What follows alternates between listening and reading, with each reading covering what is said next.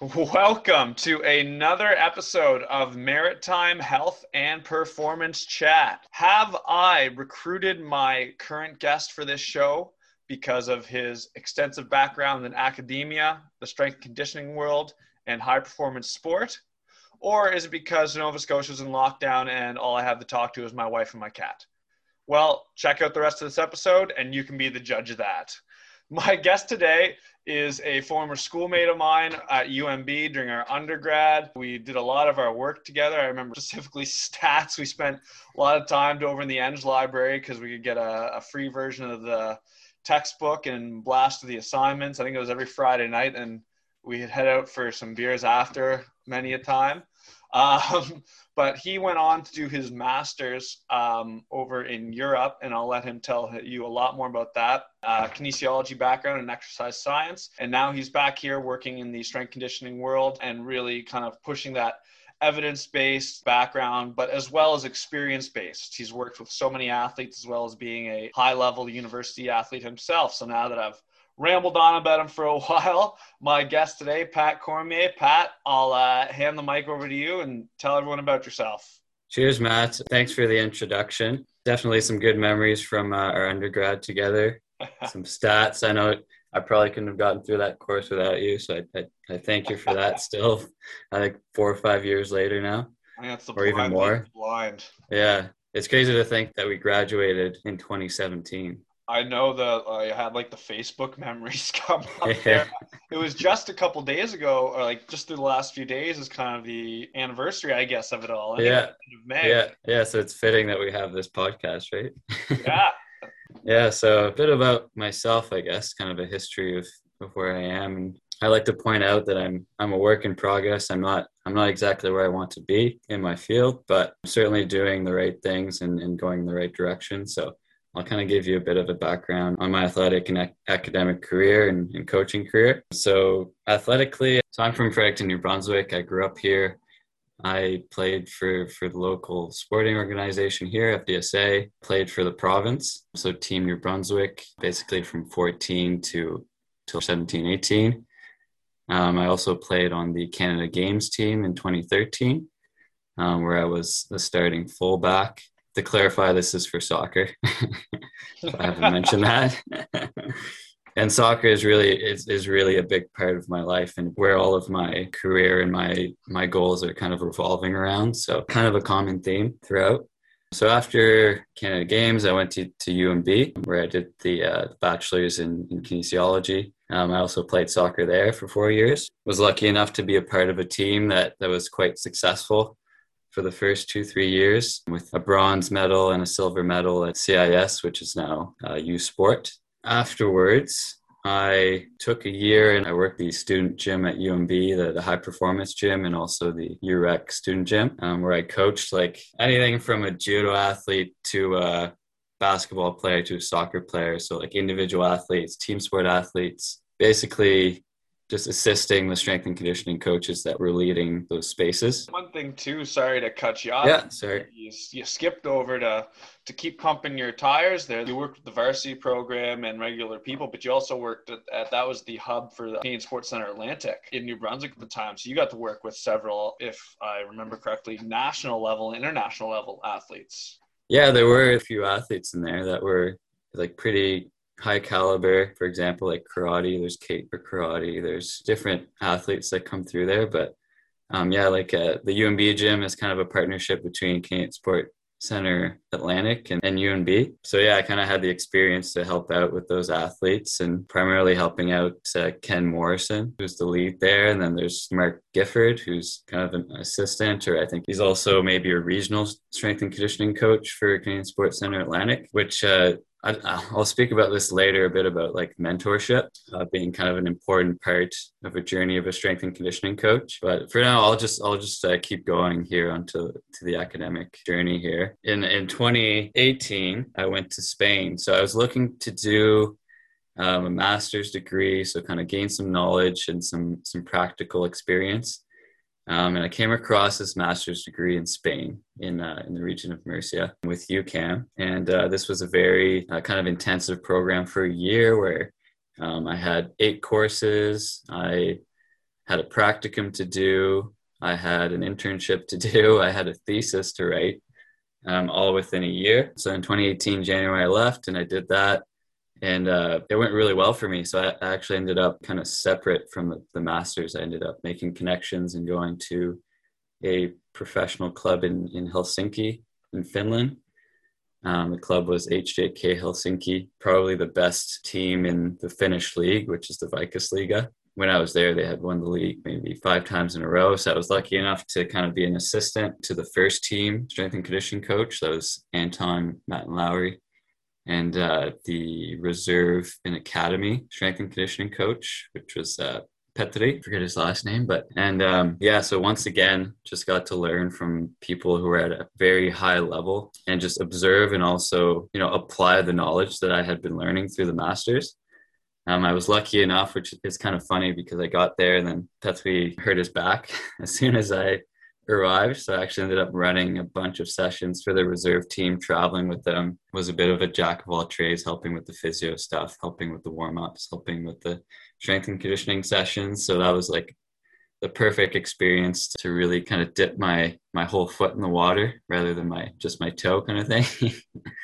Yeah, and then I ended up defending my master's and I came back to Canada, and then since then I've done all sorts of, I'd say, almost random stuff. I worked for Soccer New Brunswick as a performance coordinator for a bit, back in the CSCA gym a bit. I'd say now I've transitioned more into actual soccer coaching and then a bit of the strength and conditioning tied to that, mostly because of the pandemic. So I've kind of had to pivot there. So I'm kind of taking the opportunity for continued education, getting my soccer licensing, and kind of applying the sport specific stuff with the strength and conditioning. So yeah, that's where I'm at right now. I was going to say, even though it's not exactly what you studied, your theoretical knowledge in the, not just strength conditioning, but kind of the sports science world, as well as your knowledge through your various certifications and actual practical experience, I would think would transition very fluidly into the soccer coaching world and make you a really strong asset.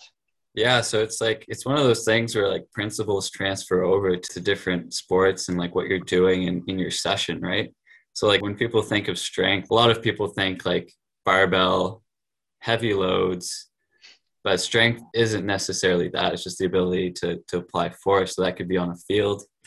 It could be shielding a ball or a 1v1 battle with another player. Could be expressing force like explosively, so jumping for a header, a sprint. All the principles transfer over, but just kind of there's different nuances there. So I've been kind of trying to take all those different principles and apply it to my athletes.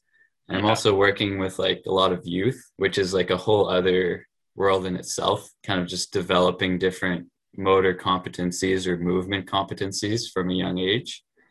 So you end up doing like way more coaching. When I worked with like the pro athletes in Helsinki, I was more trying to think, like we were trying to think more of like the methodology and like the periodization of like, how can we help them perform or get that 1%?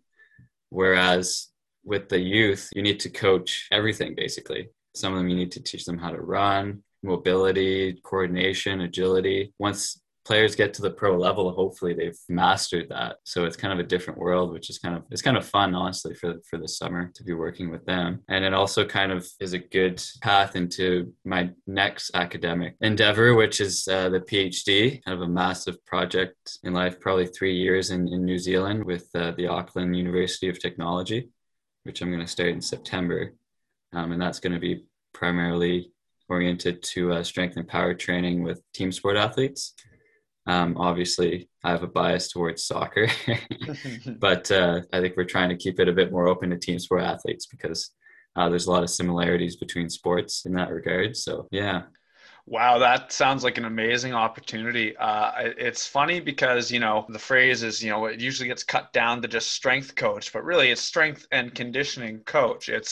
And that certification that a lot of people take is a certified strength and conditioning specialist, right? Kind of like what you said, when people think strength, they think big, heavy weights all the time. But like you said, strength is expressed in so many ways. Being stronger allows you to, like you said, express force in different directions, in different ways, allows you to express more force to get a stronger, more efficient stride as you run, whether you're a track athlete, whether you're a soccer player, a football player, whatever. More strength lets you run, more strength lets you decelerate quicker, change direction, so you're more agile, right? So strength, while it is kind of that first word there, because it is the foundation, like the knowledge goes far beyond just how to lift heavy weights, right? So obviously it transitions well, like you said, to coaching. Yeah, and it's also interesting. Like I have an under 13 group that go into the CSCA gym. So there's a partnership between FBSA and the CSCA and UMB in the city. So like a couple times a week we get the U13s in there. For most of them, it's the first time they've ever been in a gym, and like a lot of it is movement to begin with, but later on, once they get into like 14, 15, 16, they'll start moving some heavier weights. And there's like a huge transfer from building maximal strength to like sprinting performance and things like that. So it's like another thing that I always preach is like open-mindedness and like how you think about training, because you'll have a lot of sport specific coaches. So like your coach, like let's say like a head coach of a team may think like, oh, these weights are making my players slower. I don't want them doing this because they might get injured, things like that. But in reality, the research shows that strength work is actually decreasing the risk of injury and may actually improve their performance in like sprinting tasks and tasks that are extremely important for the sport. So there's always kind of like a happy medium between the two. So like I'm a huge advocate for like using those moderate to heavy loads, but like you have to make sure you periodize it so that you're not interfering with the actual sport, because at the end of the day what we're trying to do is improve the athlete in their sport, right? So there's lots of nuances there, and I guess with experience,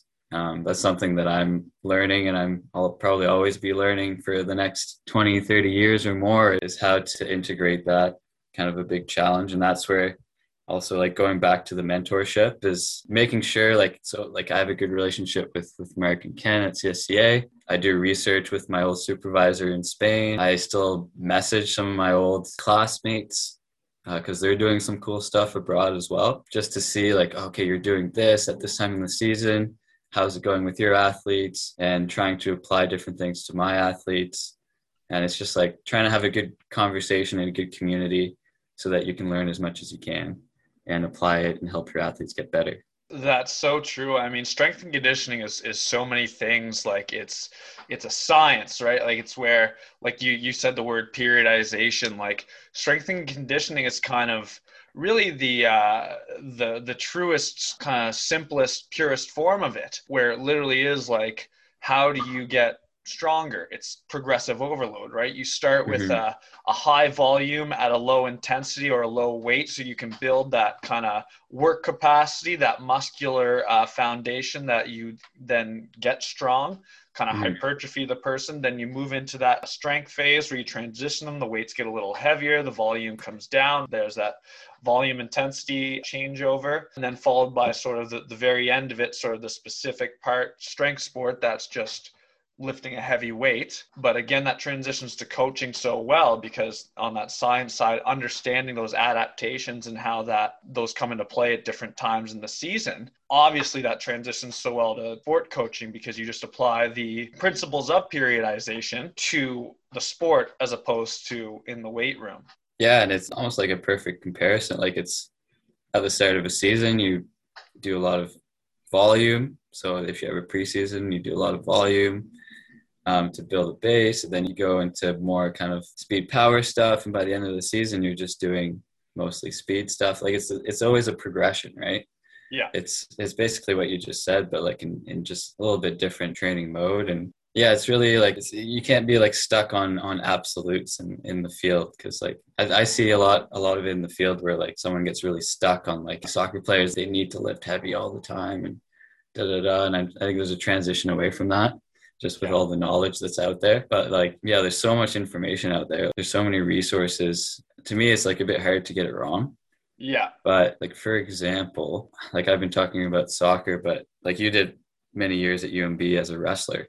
I did soccer at UMB, and we'd be in the gym sometimes at the same time. And like our workouts were dramatically different. Like you were doing a lot of heavy lifting, and even your sport specific training would have been pretty heavy because you're dealing with some pretty heavy guys that you Yeah, have to toss exactly. You around, have to right? not only move your own body, but you have to move someone else of equal size to you.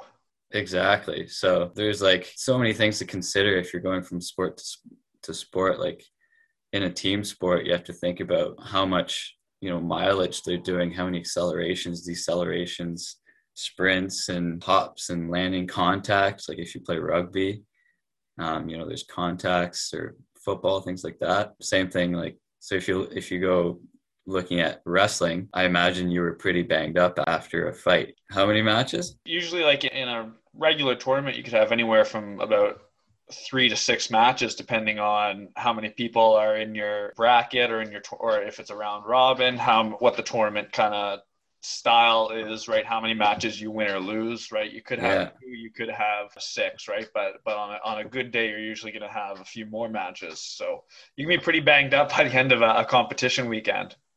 Yeah. So that's pretty rigorous. That also like highlights the importance of the strength training too, Yeah. because you want to be a robust athlete. So that's another, like, there's a few things that some coaches have said, like mentors have said, that have stuck with me. And one of them is from Tomas Freitas, he's primarily into kind of basketball strength and conditioning. He's a PhD and a lecturer at the university I went to there in Spain. And he was big on building robust players. So not necessarily like hypertrophy, like big players or anything like that, but just like robust players that were able to play in a tournament and not get injured, and also travel and do all of those things without getting injured. Yeah, well, that's Because what resistance training does and proper periodization does, is it not only improves your muscles' expression of force, but it also improves their work capacity. It improves the, like you said, kind of the rigorousness, right?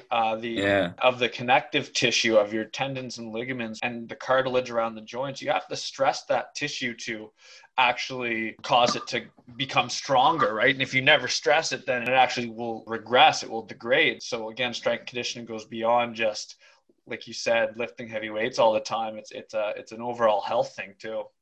yeah, and just like even like taking care of certain players with different issues throughout the season, different interventions and with strength training can fix. Even like I listen to a bunch of podcasts as well on strength and conditioning. There are certain pro clubs that use these sessions. Basically, the load itself on the tissue is actually somewhat of like a stretch. You put that muscle and tendon under tension, and then you get kind of like a nice stretch, and you get the adaptations from keeping kind of the fascicles lengthened, because people tend to get kind of shorter kind of muscle lengths and fascicle lengths when they're detrained. So the strength training kind of contributes to that, which is fantastic. Yeah, and then plus all the performance benefits that you get from it. Yeah, and I mean, you've alluded to it so many times, and kind of building on what I was saying earlier about how many things strength conditioning is. It's also an art. Kind of like you said, beginning with just the difference between sports, right? If you're a strength coach, you got to take in wrestlers, soccer players, basketball players, football players, volleyball players, rugby players, right? And understand all these different sports, understand their different energy demands, how they will generate fatigue, what their load on the body is. And then also within those sports, there's individual athletes. You said working with younger athletes, working with injured athletes, working with different positions within a sport. So it's an art when you take all these different variables in with one athlete or a team, and you have to play around with every little variable. On top of that, working around other sessions, right? Whether they have dryland sessions that are a little more sport specific, whether they have a lot of games or a lot of practices. You have to manage that load, you have to manage that fatigue, as well as manage what do they need, what kind of adaptations are appropriate for their sport. And then within that, like within what's appropriate for the sport, what kind of adaptations are appropriate for the specific athlete. Yeah, you hit the nail right on the head with that one. A lot of people like to use that analogy of Yeah.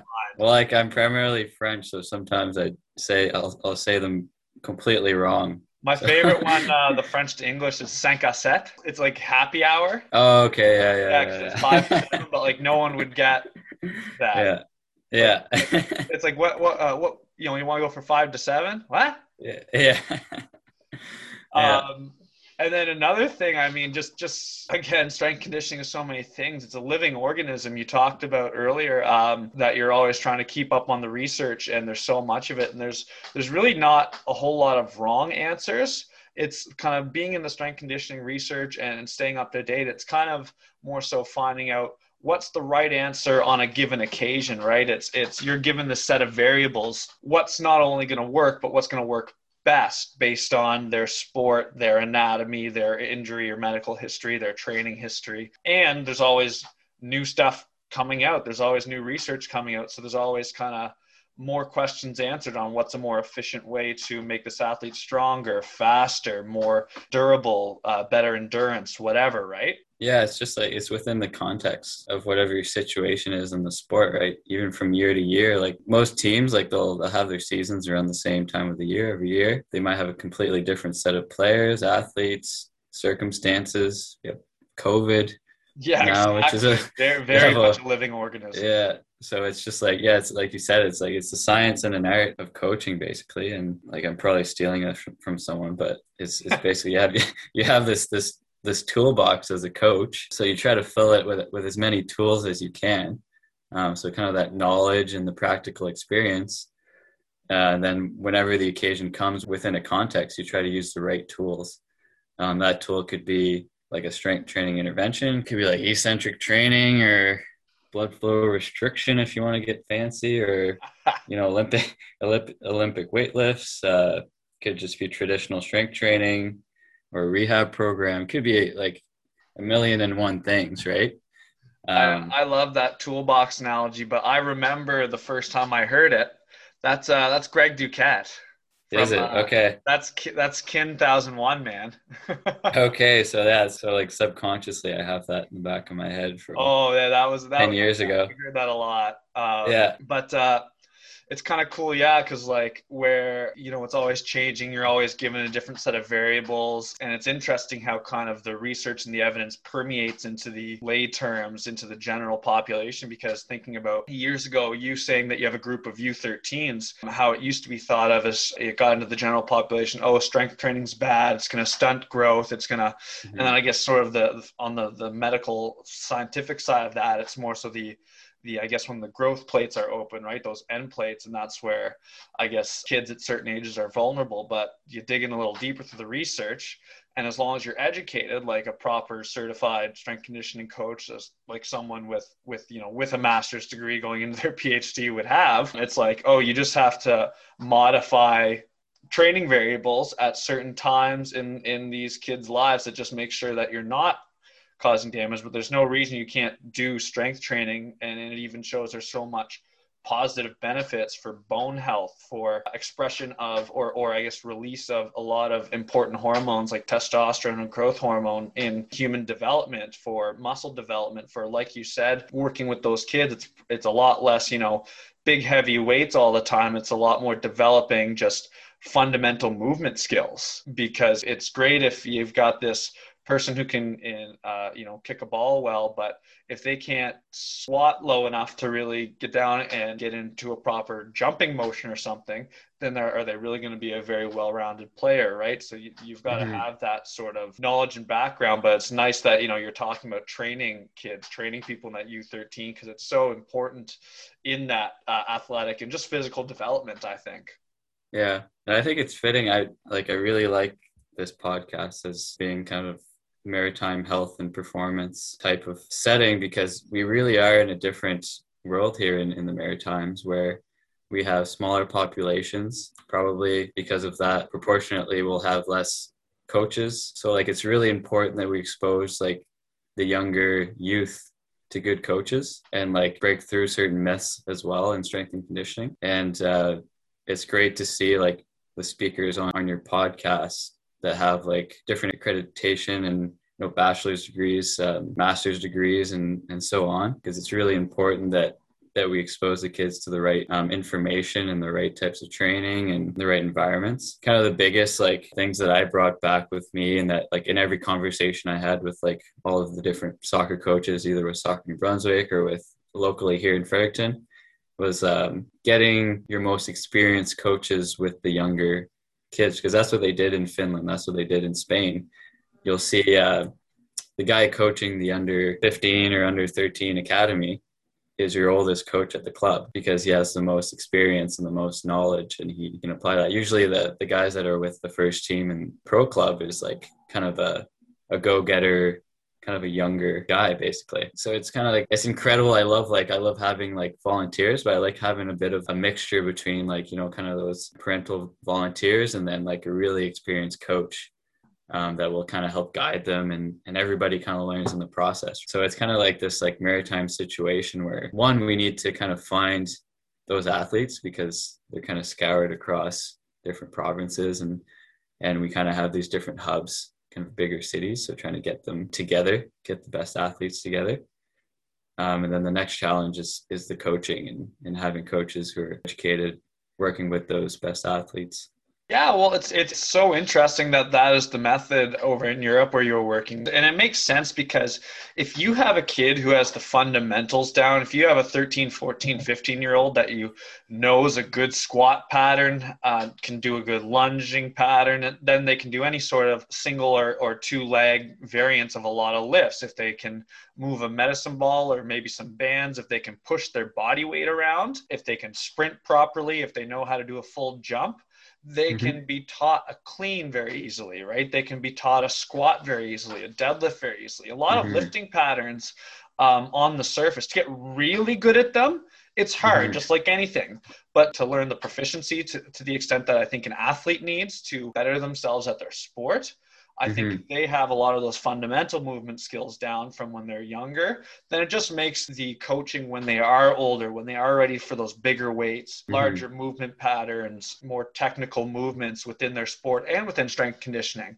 If they have all those fundamentals down, then it's so much easier to coach them. And when they're physiologically ready for it, to really create some really significant development. And I guess that kind of speaks to the principles of long-term athlete development, right? And you see it, I think, in a lot of sports. And it's North America. It's that kind of compete, play as many games as possible, a little less than let's develop them when they need that, when it's really hard to learn these movement patterns. So when it's time to play game after game after game, they're more than ready for it. Their physiology makes it really easy to transition to that. Yeah, and it's like those like you said, like those movement competencies and like the LTAD framework. If you have a young athlete and you can just teach them those basic movement competencies, and like this whole like debate between like early specialization and generalization is where the lines get blurred a little bit here. But if you can develop those, they can apply those different skills into different sports. So if they do decide to specialize in a certain sport, then they'll be able to excel.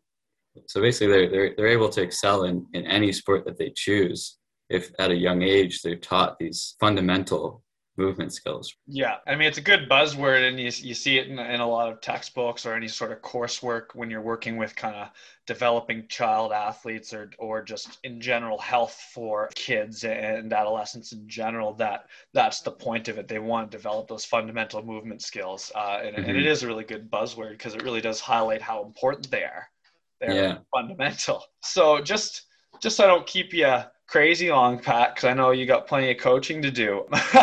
Yeah. And I mean, I think I could probably have you here all day. Yeah. I guess moving on to all these different places you get to go to. Getting to spend so much time there in Spain for your master's, in Helsinki, like you said, and then as well as back here in Fredericton, and through all your reading and courses and whatnot through kind of a North American training style. Has there been any big differences in not only just strength conditioning, but also in the academia world, where you've gotten to be a part of both, in the actual team sport world, where you've been kind of at a high level of soccer and then getting to work with that pro club?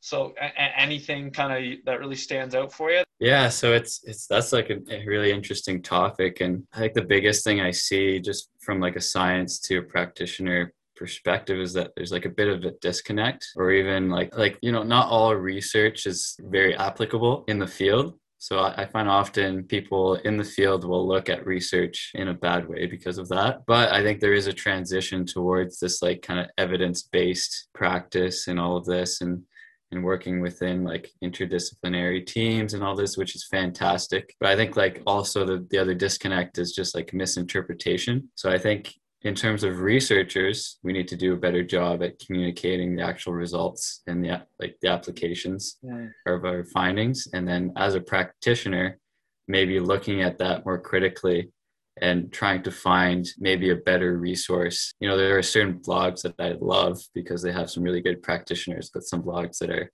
maybe not the best place to get your information from.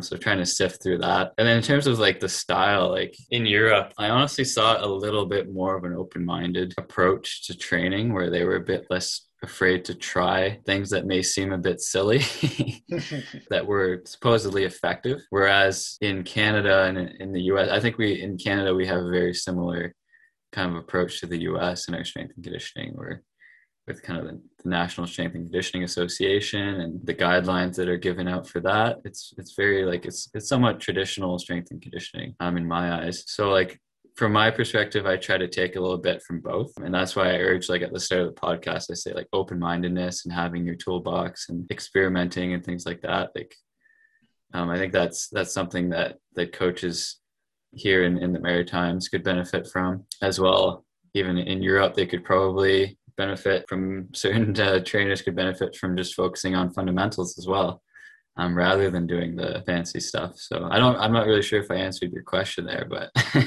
No, I guess I could have phrased it better. I didn't really need a difference like yeah, the other, just kind of a comparison, I guess, or kind of things done differently, because we kind of talked about earlier. There's a lot of right answers, just some are more right under different scenarios.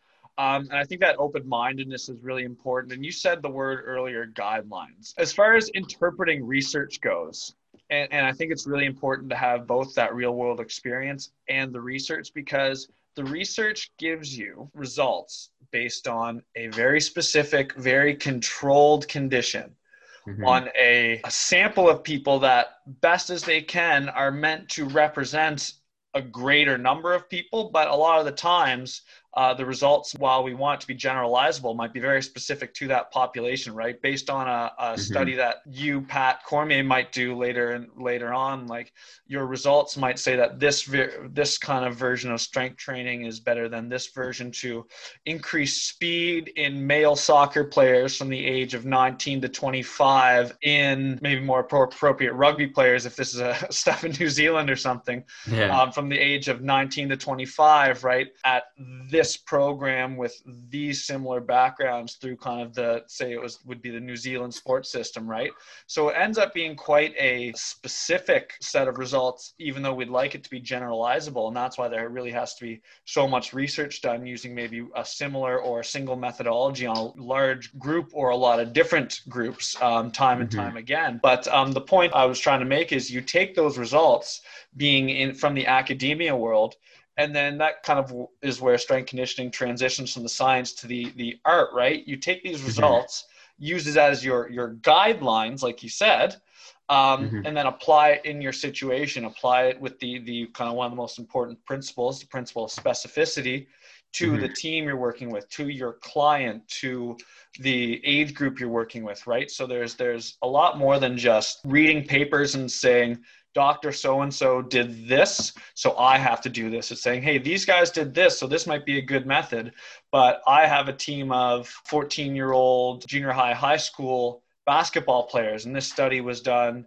increasing jumps in NCAA D1 volleyball players. So a foundation of what they did might work for my team, but I might have to adapt it based on any number of variables, right? So then you take that science and really it becomes an art, having to pair these together, having the confidence and the self-efficacy to sort of make that decision to say, I'm going to change this a bit and see if that works, right? You got to bet on yourself and see if it works. And that's kind of the other thing too, strength conditioning, like I also said, living organism. It takes time to find out the best kind of variables, right? The best training load, the best exercises, who responds best to what, right? It takes a while.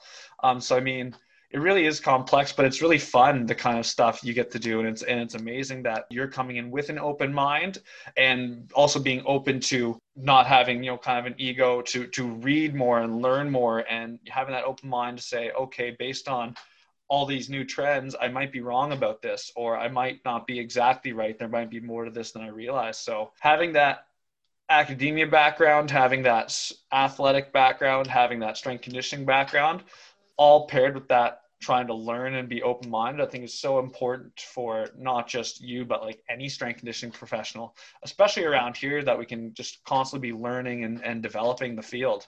Yeah, and it's really important to just like have the conversations. Like I learn from coaches here that have no education in terms of sports science. I'll have a conversation at the field with a soccer coach that might teach me something, right? So it's just like really building that community, your local community, and now with social media, you can reach out to basically anyone. Yeah. And especially in the Maritimes, where, like I said, we're a small population. You know, we don't have as many like pro teams. We do have some excellent athletes out here, but it's like the high performance is a small group of people, right? So you got to think a little bit about, if I want to be in high performance, I'm also going to have to coach probably all types of people at some point to gain that experience, to get to that high performance, right? So it's like over the years, like I said, I did some high performance, but I also did like some personal training, conversation with personal trainers, with sports specific coaches, with just always trying to be open-minded and have those conversations, and that'll take you in the right direction kind of thing. Well, I mean, it's so important to work with a wide variety of people. Just one, you're going to find out maybe what sort of population that you might really enjoy the most, right? And that's sort of another important thing we could talk about probably all day too, just enjoyment of what you're doing. But so you find out maybe where you're good at, where your niche is. But as well, you find all these transferable skills. If you work with soccer, there's probably some transferable energy systems to rugby, to hockey, to even to basketball, right? Like a lot of those kind of intermittent burst sports. If you know, you're familiar with wrestling and training and finding out what works with them, you can transfer that to judo. You can transfer that to certain football positions, to certain aspects of rugby training, right? Like, and like you said, you'll take advice from just soccer coaches, right? There's something to be said about just experience, right? And just trial and error, finding what works, right? You can do as much research as you want, but it might be just night and day versus when you get, like you said, in the field, when you get with a different age group, different sport, different sporting culture, and all that sort of different variables play into what's going to work and what's not, as far as programming and trying to generate sort of the best athlete, best team possible.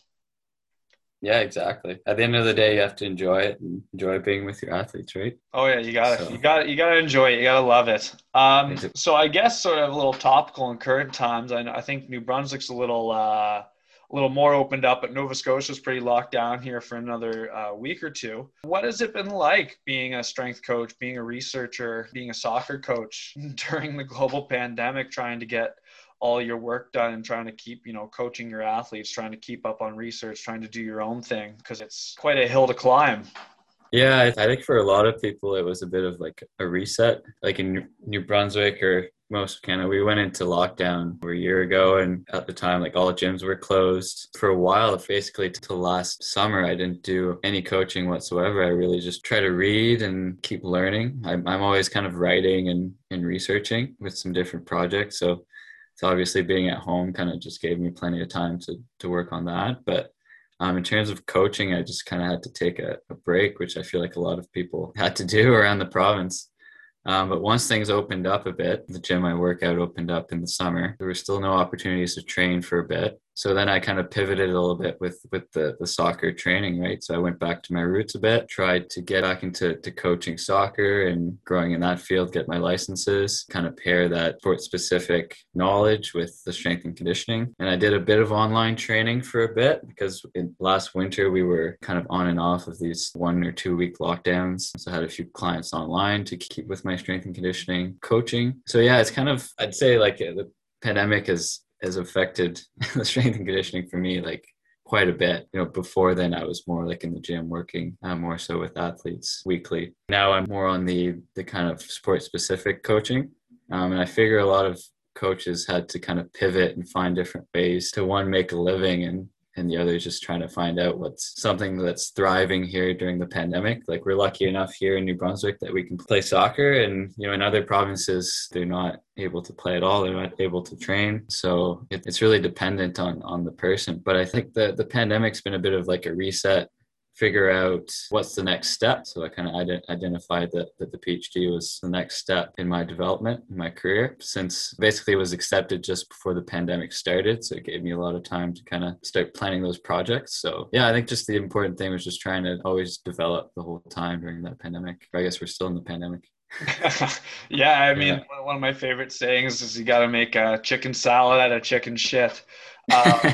I mean, I'm right on board with you. This gave me so much time, all the different shutdowns and stuff to read and to further educate myself. It's given me time to study and get my CSCS, to Mhm. finish up my master's. I've plugged through more books in the last several months since, or I guess a year now since the shutdown than I have in probably the 5 years prior. It's been great for that kind of thing.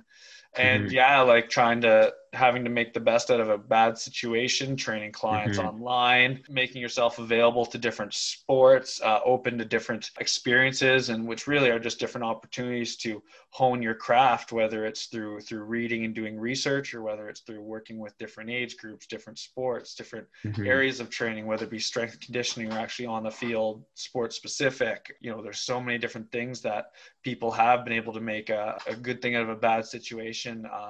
And I mean, we have been lucky in the Maritimes, like you said. There's been times you've been opened up as well. I mean, just up till March or April here, things like the judo club I was going to, they weren't operating at 100% just to keep bodies at a good number, but they were allowed to. And like a lot of sports were allowed to go ahead. People were allowed Mhm. to play games, right? With even some bit of fans or no fans, but at least full games. Mhm. And train together. The gym I was going to, the Y there in Halifax, was wide open. Like there wasn't even a Mhm. check-in time, right? Like there was just, they weren't hitting that capacity that they were allowed to operate with. And again, very safely operate within that capacity, but they weren't hitting that because we were allowed to be, pretty well normal for a while, just wearing masks and stuff. But so we've been pretty Mhm. lucky, but yeah, it's definitely been a challenge, definitely for a lot of people. But it's amazing to hear that you've made such a chicken salad out of chicken poo.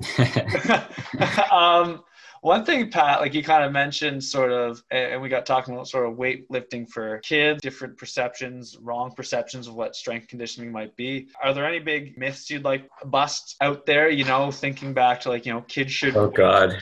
weight training will make you bulky, knees shouldn't go beyond your toes. Any myths you want to bust in the S&C and training world? Honestly, there are so many. I think you've posted on this kind of stuff with the whole notion around fatigue and lactic acid and all of Oh, that can that. That's always kind be of, said because yeah, my Instagram's that's not exactly that popular. People might have missed it. yeah. So just like I'm not gonna dive into it like deep into it, but it's metabolic acidosis is the correct term to use because there's more than just lactate involved in muscle metabolism. And there's a balance between ions from different substrates and from potassium, sodium, go on and on. There's an ionic balance basically. And once you get an accumulation of cations in the blood, the pH reduces, which creates a acidic environment where the buffering of O2 and CO2 isn't done efficiently, hence the fatigue. I guess if you can also tag on to that, the soreness you feel the next day is also not lactic acid. That's more so an indicator of muscle damage. Yeah, so those are kind of the two big ones that I hear all the time that I'm not a big fan of. Yeah, Um, that lactic acid lactate one's a popular misconception where, like you said, it is when that acidic environment occurs, muscle contraction can't occur as easily. There's also yeah. a there's just not an associated, a paired response where we see more lactic acid because like you said, oxygen cannot take that and clear the hydrogen, clear the acidic elements out of our blood, use that Mm-hmm. lactate as energy, right? So Yeah. you see that increase because that it's just kind of correlated, not causing, right? Yeah.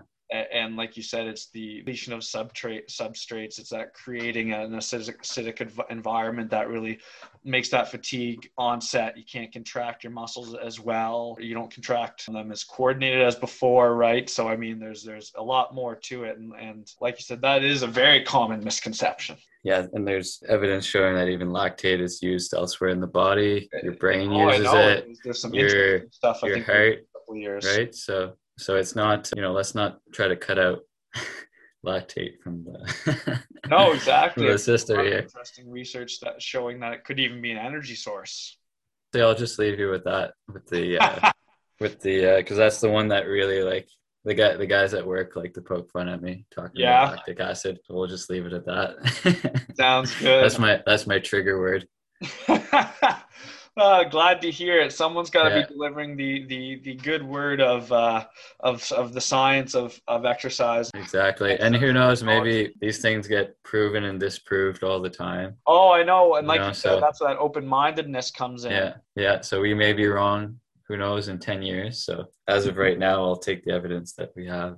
Exactly. That's all you can do. Yeah. Pat, before we finish up, is there anything that you want to plug? Any programs? Are you taking clients? Are you looking for any athletes? Anything like that you want to plug? Any research participants? Can't really do any research on participants, mostly like searching literature because of the pandemic world that we're in right now and the fact that I'm not in New Zealand right now too. And I imagine most of the people listening right now are probably not in New Zealand. Hopefully in the future, your viewer base might be wider, right? Someday I'll get that Spotify money. Yeah, yeah. So yeah, so yeah. I would just urge people to share Matt's podcast. I really like what he's doing.